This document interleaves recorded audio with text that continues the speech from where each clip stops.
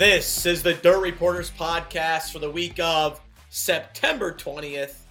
I'm your host, D-Swab, Derek Kessinger, joined by the editorial staff of Kevin Kovac, Robert Holman, and Captain Jack Sparrow, yet again in the boat room. JK, it's Kyle McFadden. Kovac, get out the broomsticks. It was a sweep this past weekend. Ricky Thornton Jr. had to work for it Thursday on a last lap pass on Brandon Overton. Friday, cruise control. Saturday, got the lead early in that race, and it was just like he was on a Sunday cruise. Wasn't even tough for him at all. He sweeps the weekend for the first time since 2010 at the Knoxville Nationals, where Billy Moyer did it, which is an impressive feat in itself. The stream season continues for RTJ. When you go up and talk to him after the race, what's the first few things he said to you? And just talk about that dominance that past weekend in Iowa. Yeah, well, one thing he did say, it was really cool. Well, sorry. Yeah, I'm up. Yeah. One thing he did say what was really cool was he got to win in Iowa.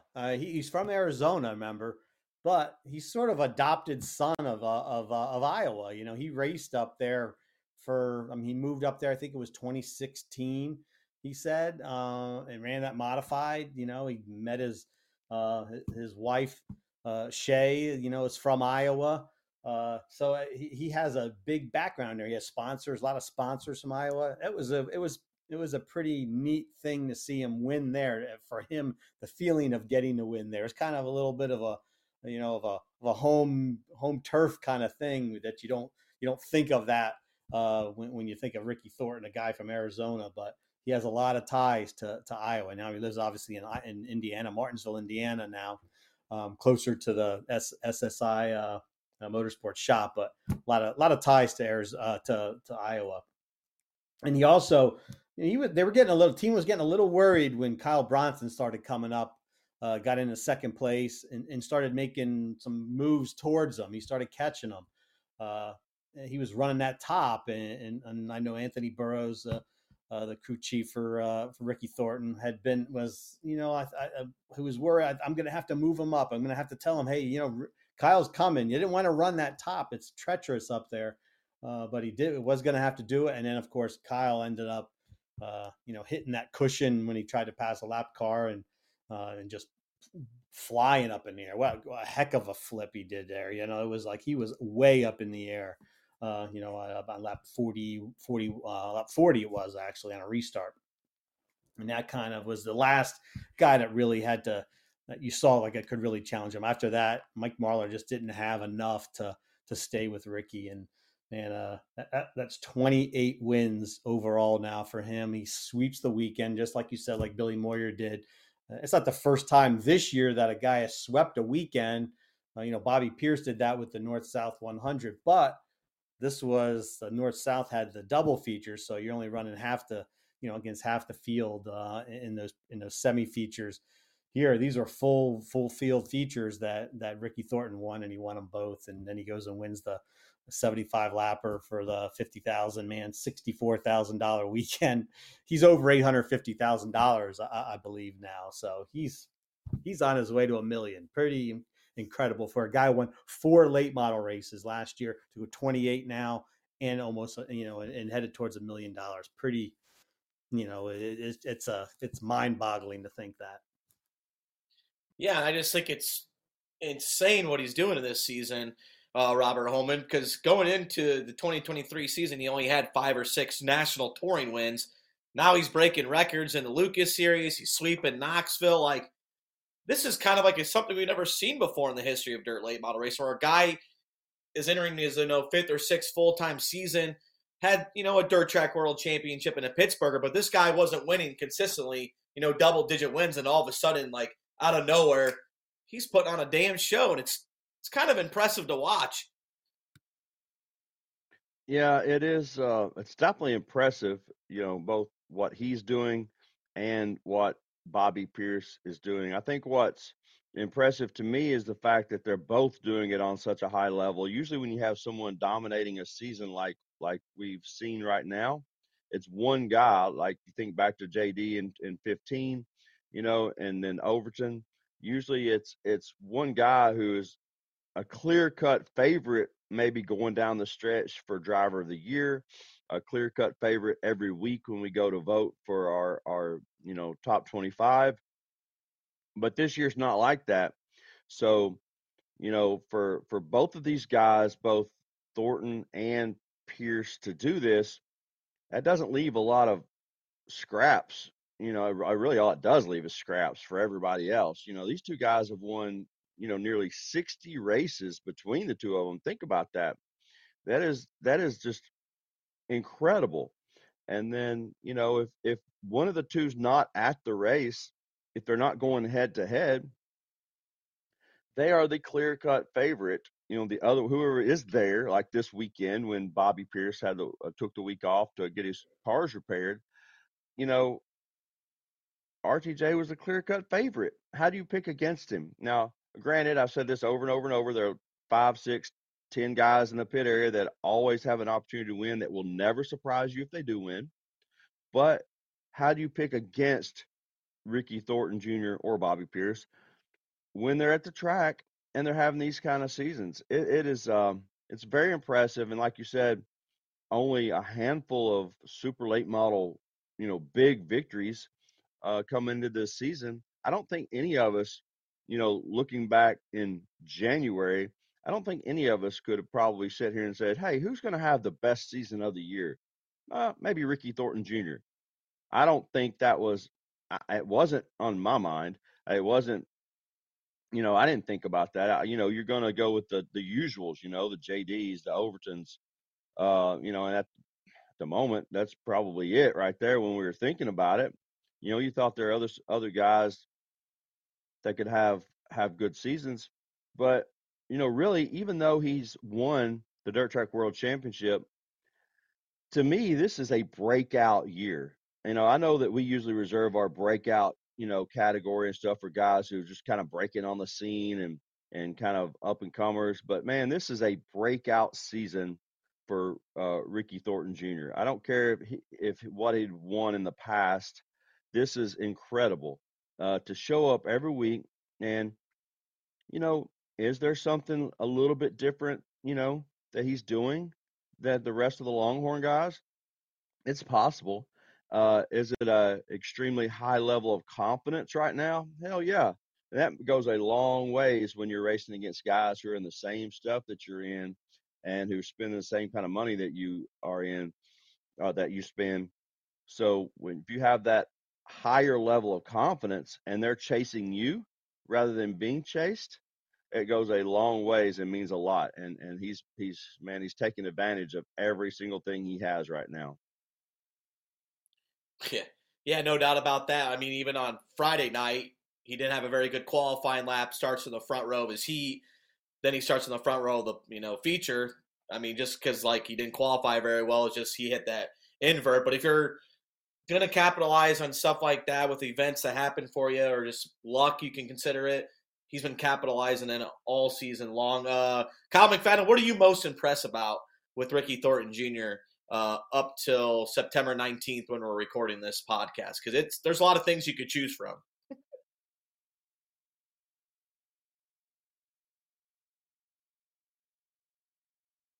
I think he locked up, right? As you were right as you came to him, all of a sudden he locked up. He's probably he's on the pirate ship, so maybe that he's lost some service there. So if he gets back on, we'll go right back to him. Go back. Oh, Kyle, did you hear my question for you? Sorry. I did. Literally right as you asked that, it froze, but I'm back. I just think the most impressive thing is that he's winning big races every month of the year, right? I mean, if you go back to the very, very start of the year, you can trace back a big event that he's won each and every single month. And when you're looking at just drivers of the year and the race for the driver of the year, I think after the world,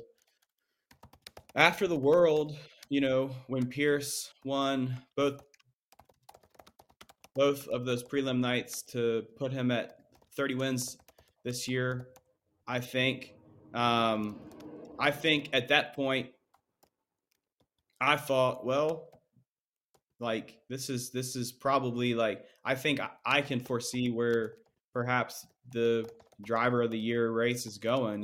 Like Bobby Pierce has done everything in his power this last half month, or this back half of the summer, to swing things his way. And but now that RTJ sweeps of the Knoxville Late Model Nationals, it's like, he's back up to number one this week in our poll.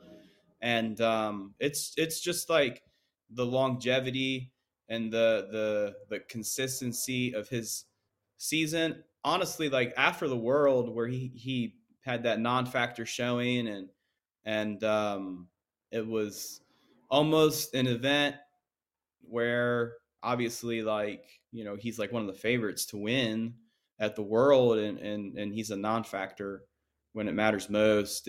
If there was ever a moment where a weekend would take the wind out of his sails, like, so to speak, maybe it would be that, but clearly not. And so just things are firing right now on all cylinders for them.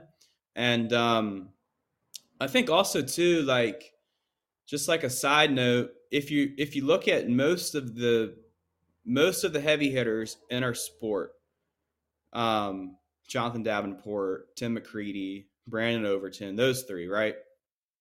Even Chris Madden this year too. They've had changes at some degree within their race team. For Davenport, that's a new crew chief. For Tim McCready, Phil Snellen's not on the road with him this year. Brandon Overton's running, the Lucas Oil Late Model Dirt Series, something that we would have never thought. Chris Madden's switched chassis. Yes, granted, Bobby Pierce is also has made some changes too in that Longhorn. But when you're speaking about, like Ricky Thornton Jr., like he's been building towards this now for the past, 3 years. So you also have to factor that in too. I'm not saying that, Davenport and T-Mac and Overton and Madden, like, I'm not making excuses for them, right? But, clearly they're still growing with what, they've added on this year, what they've found that is different for them this year. Whereas RTJ, his like dynamic and his crew, they've built toward this. So, whereas like some guys are still trying to play catch up in their circumstances and in their situations. So can he keep this pace going on into the future? We'll have to see. That's the mark of a driver who will be just like remembered in our sport for years to come. And he's certainly building toward that. But this year, back to your question, it's just that consistency, and he's won big races every month this year. So and there's still more big events to go. So, I mean, he could win a big event every month this year, through Gateway. So we'll have to see, right? Yeah, dominant performance by him at Knoxville. Kovac, he was going to be in his fourth or fifth year, maybe sixth. I don't know. Time goes by so quickly. Full-time late model racing. We knew he was going to improve, but we did not think. Admit it. No one thought that he was going to improve this drastically. We knew it was going to be possible, and we thought he was going to when he showed flashes the last couple of years winning the dirt track and other races. But I don't think we ever saw a pace this quickly. It's just like really quick like that. Yeah, 2020 was his first, full season with SSI Motorsports, and he still ran some modified races that year. He wasn't on tour. 2021 was his first, with the Lucas Oil Series, and he won the Dirt Track World Championship. He won a few races here and there. Last year, I thought he would be taking a step this year, but an incremental step. Not, this like gigantic leap, like out of the ballpark here that he's taken. Because last year he finished second in the Lucas Oil Series points. He won some races. He won the big 50,000 at Sonoa at the end of the year too, with the the Castrol Flow Series. There that weekend. So he was showing flashes of definitely making making taking hitting another level in his late model development, I guess you could say. He was getting more consistent, and I think I did like a little the driver preview of the Lucas Oil Series earlier this year, and just a couple little notes of each driver. And I think one of them was as like, yeah, he needs to get that leap from being a one or two one race winner of in a season with Lucas Oil Series to title contending and winning multiple races. But man, double figures. I didn't really see that in the cards. But Kyle is one thing did mention about that race team. I mean, like that. Ricky has like a crew that's really stuck together now. It's been like 2 years now that Anthony Burroughs has been there as a crew chief. And they have Christopher Jaco and DJ Williams. And it seems like just when I walk through that pits, that team really seems like they have everything together. They're just they're working together well. They communicate. It's just everybody knows their job. I mean, it just seems like they're in that now that Rocket One type area, like that they've been together, not as long as the guys at Rocket One, but they've been together now for a couple years, and they really know their roles, and it's just clicking there. And then you get Ricky Thornton Jr. too. It's he's taken he's figured things out too as a driver, as being a third full-time Lucas Oil season. And it's just clicking, man. It's just clicking unbelievably. That and again, I like you say, Derek, to be able to do this kind of a leap in 1 year is unprecedented. I mean, Bobby Pierce has got 30 wins this year, but it's not like he's won races. He's been winning multiple races. I mean, he stepped it up this year in running a national tour. With the World of Outlaws, and probably you wouldn't have expected him to be right off the bat being the point leader in the championship. Looking like he was going to win the championship coming down the stretch here. Maybe he would have needed another year or two, but he has a lot of experience in big races, especially. I mean, he's been going to the World 100, the USA Nationals, North South. He's been going to them for a decade since he was 16 years old, and Ricky Thornton hasn't. So there's a little difference there. The leap that he's taken is unbelievable. I mean, I was kind of thinking of that, like, go back really quick. Who comes to your mind that's doing something like this where, they've been around a couple of years, few years maybe, then all of a sudden, like, hey, they just like made this huge leap, and it kind of was shocking. I was kind of thinking of maybe like JD maybe from 14 to 15. I don't know, like, because he won a few races, but I don't think he had many crown jewel wins, and I don't think he was winning much on the national tours. I can check really quick, but I don't think. I mean, that was a pretty big leap. Yeah, it was a pretty big leap with JD, but I don't even see JD doing like what Ricky is now. I mean JD wasn't, again, he hadn't won just like 3 or 4 races the past other year. Before that, JD he had swept the World Finals, didn't he? 1 year, didn't he win twice? I think the one with the Barry Wright car in early 2010s, and right. I mean, he had 2 Lucas Oil wins going before 2015, and you can continue talking, and I can just see how. He had never run it. Like 2015, that was a huge leap too, though. Going right out there, they weren't even expecting Rumley. Kevin Rumley and his father Leroy. They weren't even planning to run the Lucas Oil Series in 2015, and they just kept going, and he wins the championship. I mean, they had that advantage too, with the device, right? I mean, they came up with something there. We don't, as far as everybody knows, haven't heard any talk of a device on Ricky Thornton's car. It's just whatever they're doing is just meshing well. Mike Marlar told me after the race at Knoxville on Saturday, after finishing second, he said what's so impressive about Ricky Thornton is that he can run. If he needs to have traction, a race, he wins it with traction. If he needs to just steer well, be running the bottom or something, he could do that. He's just so versatile with the way his car is. He's just not one way. It's not just one thing that's making him so good. It's a multiple. He can do it all this year, which is another really impressive part of his season. No, you're not drunk. No, you did not hit a doobie. Yes, we're in different locations. Yes, some of us are wearing different items. Yesterday, our recording stopped about halfway through, so we're going to pick up where we started. We just got done with Kovac, so we're going to go to Robert Holman talking about Ricky Thornton Jr. And Robert, he's starting to get the boo birds a little bit, and I think that's a good thing. Once you start winning races, people are going to put you under a microscope. You even have Scott Bloomquist saying, like, hey, this guy has a fast car, but he's making a lot of mistakes driving. People are, starting to take notice of Ricky Thornton Jr. This is what happens, though, when you start winning races. Yeah, when you're a nice guy and you've got good equipment around you, and you really haven't done anything to anyone else, outwardly you haven't wrecked anyone, and you start getting boos, that means that you're doing a hell of a job. I mean, that means that you're winning a lot of races. And let's face it, people don't like to see the same person win over and over and over.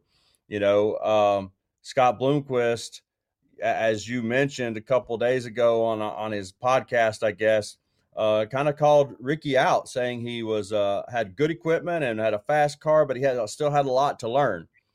Well, who doesn't have a lot to learn? I think one of his primary sponsors, Jeff Hoker, even went to social media to defend him and said, yes, of course he has a lot to learn, but he thought that the comments from Scott were a little, kind of not really one-sided, but just kind of unnecessary. That he didn't need to say that. Ricky is young, and I think I looked this up earlier. I think Ricky's ran like 13 or 14 races in other types of automobiles. So you're talking some micro stuff, some like mini sprint stuff. He went to the Chili Bowl and ran a couple races, I think. And he's won a couple races and had a handful of top fives, 6 or 7 maybe top fives in those different vehicles. So that right there, being able to do that, you can't say that that's a guy who really has a lot to learn.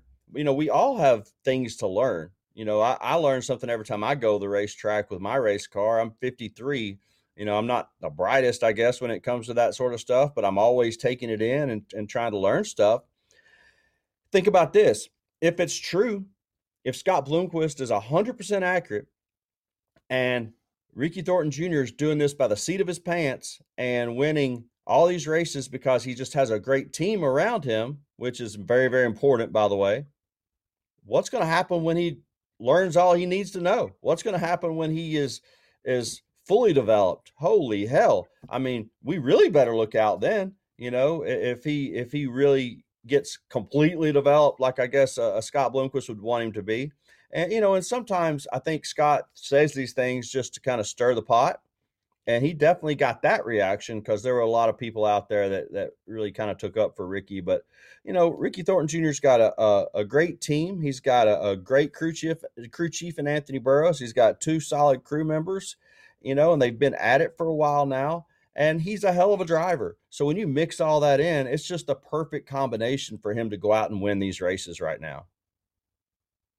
Yeah, and I think he's okay if he's under the microscope. That means he's doing something right. Good points there, Robert Holman. Kyle, how many more wins is he going to get the rest of the season? I feel like there's no slowing down this guy. I would say he probably has at least 15 nights. You count Gateway, World Finals, and the rest of the Lucas Oil Series, along with Castrol. And can he win this championship? I know that's like his next step, I think, is to prove the haters wrong that he can go into Eldora in a 1-race shootout against 3 other guys and get the big payday. And hopefully he can win the dirt track and win $300,000 that Saturday night. Yeah, right. And so, I mean, if his win percentage is over 35% this year, and if he's got 15, 16 races left, and if he's at 28 wins, I mean, I'd have to say that magic number is 33 total wins on the year, right? If he doesn't reach 30, then it would be a very much a shocking or just a shocker, right? And would be a buzzkill probably, just like for the rest of the season. So I would have to say 33 I mean, like, he could very well sweep the weekend at Brownstown, right? I mean, he won the Castrol race there back in April, and I mean, he's won 8 of his last 15. Lucas Oil features, that's if you're counting the split field prelims, leading into the Saturday night finales here over the last few weeks. So imagine him as 33. Now, keep in mind, Bobby Pierce has 30 wins this year. So when we're factoring in driver of the year, total wins will certainly be a gold star on their resumes, right? And who will have the most wins by the end of the season. So we'll have to monitor that. And he's Ricky Thornton Jr. has won a big race every month since January, I feel like. And so, I mean, he could very well keep that trend up through Gateway. So I would have to say 33. If there's 15 or so races left on his schedule, there's only 6 left on the Lucas Oil Series season. So, and then obviously that Dirt Track World Championship would be like a cherry on top.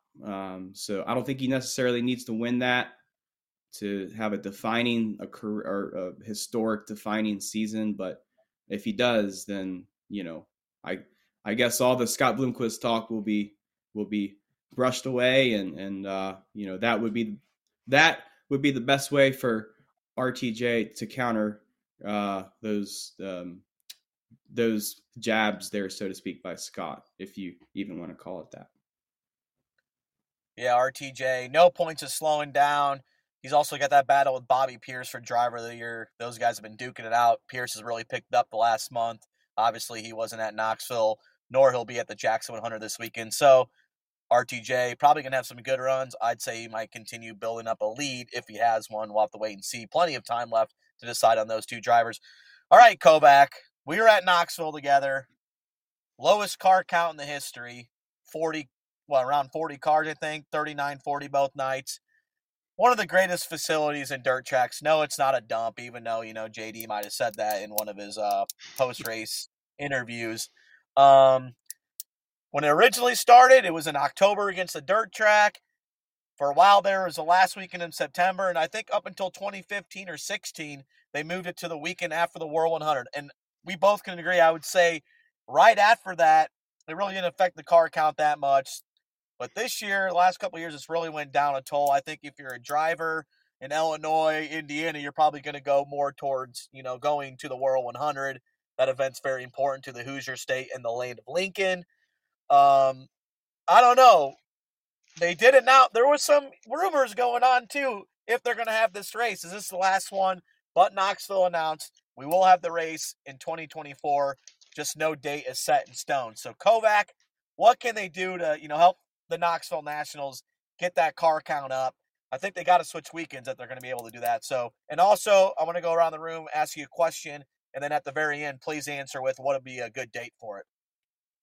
Yeah, it's a tough situation with everyone in everybody, these big racetracks anymore. That's all you hear everybody talk about. They're tough on equipment. Guys don't really want to run them. They much prefer running the smaller racetracks. But I still think it's where we can't just have a bunch of bull rings. You gotta spice things up with some bigger racetracks before. You can't. I mean, everybody used to run them all through years and years. There's always been big racetracks for dirt late models, and we're not gonna get rid of Knoxville just because it's a big racetrack or it's out of it's not in the middle of it's sprint car country or anything like that. Maybe the days of the 70 or 80 cars probably for that race are over. No matter what you do, there's too many other choices. I mean, there was 97 for the first one in 2004. And that race was actually run in mid-October. It was against the Dirt Track World Championship that was at Bluegrass Speedway in Kentucky that same weekend that year. So, because the Knoxville Nationals were part of the Stacker 2 Extreme Series, which was that 2004 year when the World of Outlaws started, and there was kind of that divide there of who was going where. And I mean, they ran head to head with the Dirt Track World Championship, had 97 cars. there wasn't many other choices that weekend of even 5,000 to win back then, or certainly not 10,000 to win like there was this past weekend, where drivers can stay closer to home. They don't have all those choices. It's a little bit the same with the World 100. World 100 used to just be all by itself. Nobody would even buck the World 100. You got weekly tracks bucking the World 100 now. That gives other drivers other choices, another series run. So nobody is going to get that humongous number anymore, even if there were that many cars to go. And but with with a big track too, you put that the week after the World 100. World 100's grueling. 3 days of race in there. And then you go to another big track that's going to be 3 days of race and another grueling weekend. That's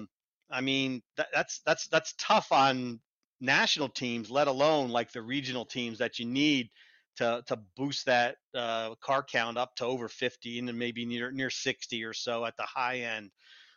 And you kind of saw that. A lot of guys if they're going to choose one of those 2 big weekends in a row, probably go to the World 100 and then go to a smaller track. So, that are paying pretty decent the next weekend. So, maybe give them a little more time, I guess. Back to back makes it tough on so many teams. Maybe it needs to be separated, not just fan wise, but also for racers to have a little recuperation time, I guess, after, kind of regroup after Eldora.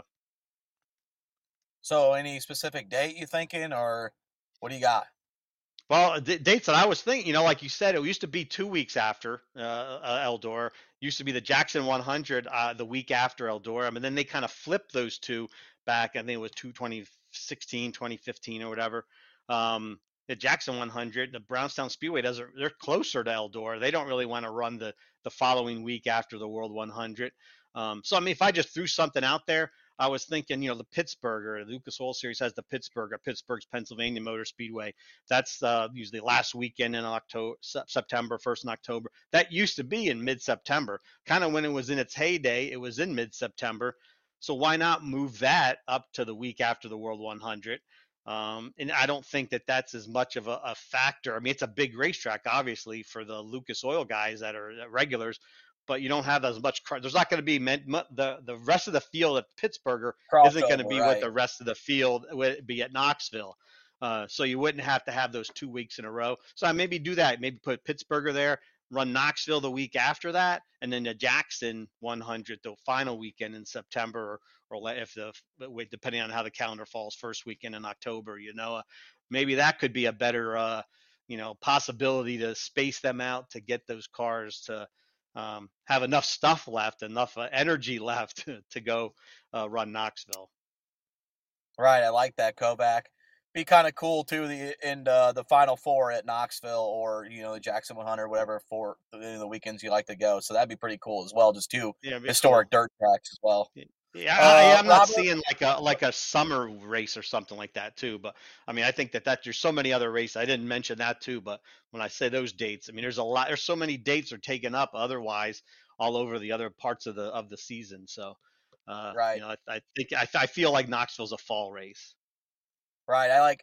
I was thinking like the May, like where they're at, Farley and 34, just maybe move like 34 to like a Tuesday, then run Knoxville the weekend before the Show Me 100. I just, it's Knoxville. It's a big racetrack. Yeah, the Crown Jewel season might be a little bit different, but I think everybody would be okay if it's just Knoxville. But on the flip side, I think, the World of Outlaws are out in PA, so, which is basically kind of what you had this year. A lot of World of Outlaw guys didn't come. Robert Holman, this is the first time I've heard fans, that's right, fans saying they're wore out going to races. Yeah, drivers might look at the purse and say, you know what, we're going to kind of see what the start money is. But we have guys like Bobby Pierce that are skipping out on Knoxville, a guy that has a chance of winning that $50,000. That guy is always looking what that top purse is because he believes when he unloads, it's going to be a top 3 run from him. It's just kind of crazy. Are we just racing? We've said we're racing too much, but if we're getting fans and top tier drivers exhausted, maybe we just kind of, got to look back at the big picture and saying, is this good? Yeah, it's good for our sport. Drivers getting money, but also, it's kind of like watering it down a little bit. We don't necessarily have to go with the purses, but it's water down the product if you have top tier guys and fans, deciding where to go and when. There are a lot of races that pay good money now to win, and there are a lot of races actually that pay solid money to start. It's somewhere in between, I think, that as far as the pay goes, that we really need to look at it. And that's just maybe a topic for another day when I need to really jump up on my soapbox and get rolling. But, just because Bobby Pierce would probably maybe not take that race off in the past, but this year he's running for a World of Outlaws championship. He needs to focus on that to get, Bobby Pierce is looking at the big picture. That's understandable, 100%. He had a car damaged at Eldora, which goes back to this whole scheduling thing. We're scheduling this race directly after Eldora, which leaves drivers very few opportunities to get their stuff, in gear to go to this another 3-day show. So Pierce had no choice but to skip this race. Now, as far as why the overall car count is down, I can't really speak to that. I will say that it is just the scheduling in general with events that pay good money to start, on the surface at least, is overwhelming. This weekend, for example, is a race that we used to cover religiously down at Magnolia Speedway in Columbus, Mississippi. The Cotton Picking 100 or the Cotton Picking Magnolia State 100 or whatever it is. That used to be a Lucas Oil race at one. It's been had different sanctions and had, then Lucas Oil and then no sanction. And now I guess it's, I think it's a Comp Cams deal. I'm not looking at my slate, but still, this was a big race in the South. And now, with the race in Indiana at Brownstown a few years ago, getting put on top of that race is almost forgotten. So here you are talking about one of the most historic races in the South that pays pretty good money. It's completely on the back burner now as a regional race. And I don't mean any disrespect to them as far as saying it's on the back burner, because I still pay attention to it. I still love the place, still love going there. And I think Magnolia is a bucket list track. It's one of the probably 30, 40 tracks that people need to try to get to if they've never been to. When I say 30 to 40, I'm not saying there's 30 or 40 more. I'm just saying if you list 40 tracks that you need to go to in your lifetime, I think it's in there. So I don't know what the answer is. I saw a person, didn't hear, I saw a Facebook post before Eldora that said, I'm not going to Eldora. I'm going to skip it and I'm going to go, to Iowa, to Knoxville Nationals. Yeah, fan. That's a fan. Those are fans are choosing now between Eldora and Knoxville because it's still expensive to drive all over the country. The economy, I don't care how good they say the economy is, things are expensive. So if you don't have, who can take a week off or 4 days off to go to Eldora and then another 4 or 5 days off to go right back, over to Iowa? It's not something that the normal person, that the working man can necessarily do. So you've got all these races scheduled on top of each other. It is easy to get burnt out. I'm kind of burnt out, not ready. I have been home for a couple weeks now, so I'm ready to go back. But still, when you've been out 60, 70, 80 times, it's easy to get burnt out. And then you look and you're like, oh, we're not done yet. We've still got another 15, another 20 to go. And it's already pushing October. I don't know what the answer is, other than to, as a driver and as a fan, sit down and decide which ones you really want to go to, which ones you want to skip, and then get rid of all the noise from the people who are complaining about what you're skipping. That's really the only answer. Now, if you're running a tour, if you're running a series, whether or not it be regional or national, or even, there's really tours, I guess, smaller than regional technically nowadays. If you're running one of those, that is your commitment. That's what you're doing. And then you look and you say, well, I want to add another 10 races or 15 races to that commitment already. That's, as a fan or as a driver, that's the only thing that's your only option now. Because I don't see, if tracks are at record, and I'm not really want to get into this debate either, but if tracks are having good attendance, I'm not going to say record attendance, but good attendance at some of these touring races, you think they're going to stop scheduling them just because Robert doesn't want to go to that one this weekend. No, they're not Right. going to stop scheduling it because a few people don't want to go. More than a few people want to go. So they're going to keep on piling them on until something breaks. And I don't know what that is. But the option right now, like I said, is to just choose which ones you want to go to, choose which ones you feel like you can skip, and live with it.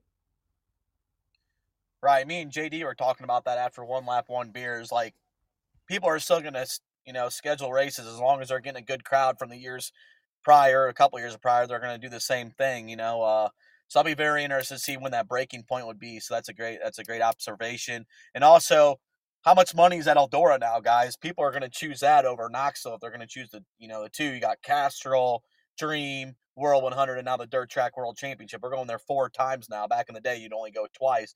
So that's maybe has some factors to play with certain drivers and stuff like that. And then obviously, you had like guys like Fager. He's winning the Mars points.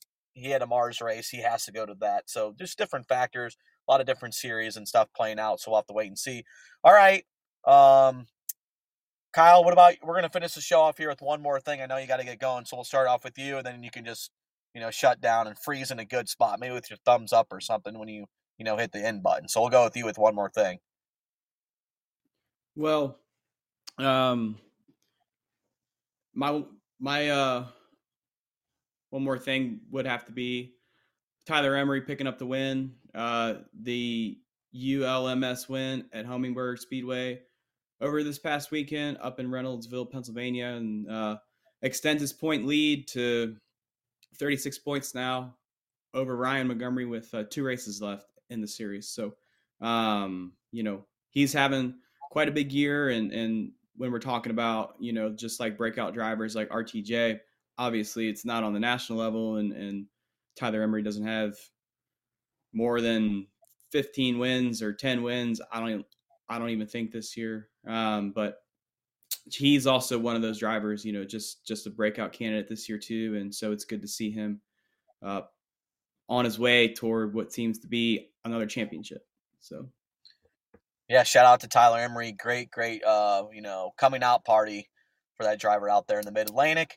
My one more thing is, speaking of Fager, all he has to do is show up to Tri-City this weekend to, get a Mars championship. I think he has like 13 wins on the year. And also, I think he's mathematically in line to win the Dirt Car UMP National Championship, which would be his first since 2009. So kind of a renaissance for the high side hustler, Jason Fager. He's a dad now, Kovac, so he's got to get that paper, and he's really capitalized with Bobby Pierce going to the national tour and Brian Shirley as well. So he looked at the schedule and said, hey, those 2 guys are going to run a national series. We need to make sure our program's good and win some regional races. And he did just that this summer. So congrats to him on winning the Mars and the Dirt Car National Championship. What do you got for us, Kovac? Yeah, congratulations again to you, Feger. Yeah, there's so many 5,000 to win shows, 10,000 right in his backyard. He took advantage of it this year for sure.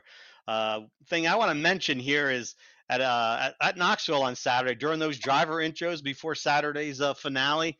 They went through everybody's name, and when they got to Jonathan Davenport's, whew, that was some booze there for JD. I'm like, I think he even looked sort of like, whoa, that was more than, that was like a Scott Bloomquist and Bobby Pierce at Eldora type of reaction. People obviously, I mean, it wasn't no sprint car people all there. I mean, there was a lot of late model people there, and they obviously didn't take kindly to, having him say, mention that Knoxville was a dump, there after his bad night on Thursday on video.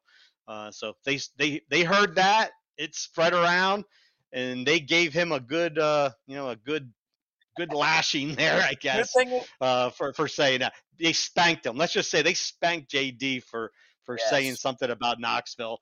And I think it'll be all right. I don't think he's going to become public enemy number 1 in the late model world now. Maybe sprint cars, because he did talk about the sprint car capital of the world. But he probably got a little lashing there, and maybe he'll be all right after this. But man, it was just weird to hear that. It was a heck of a reaction to him.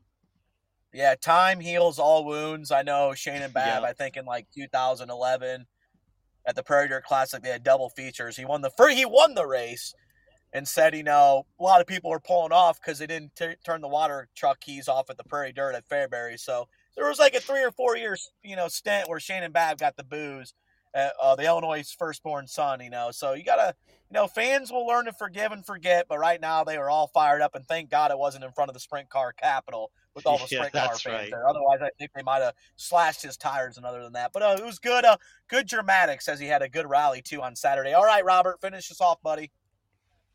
Yeah, guys.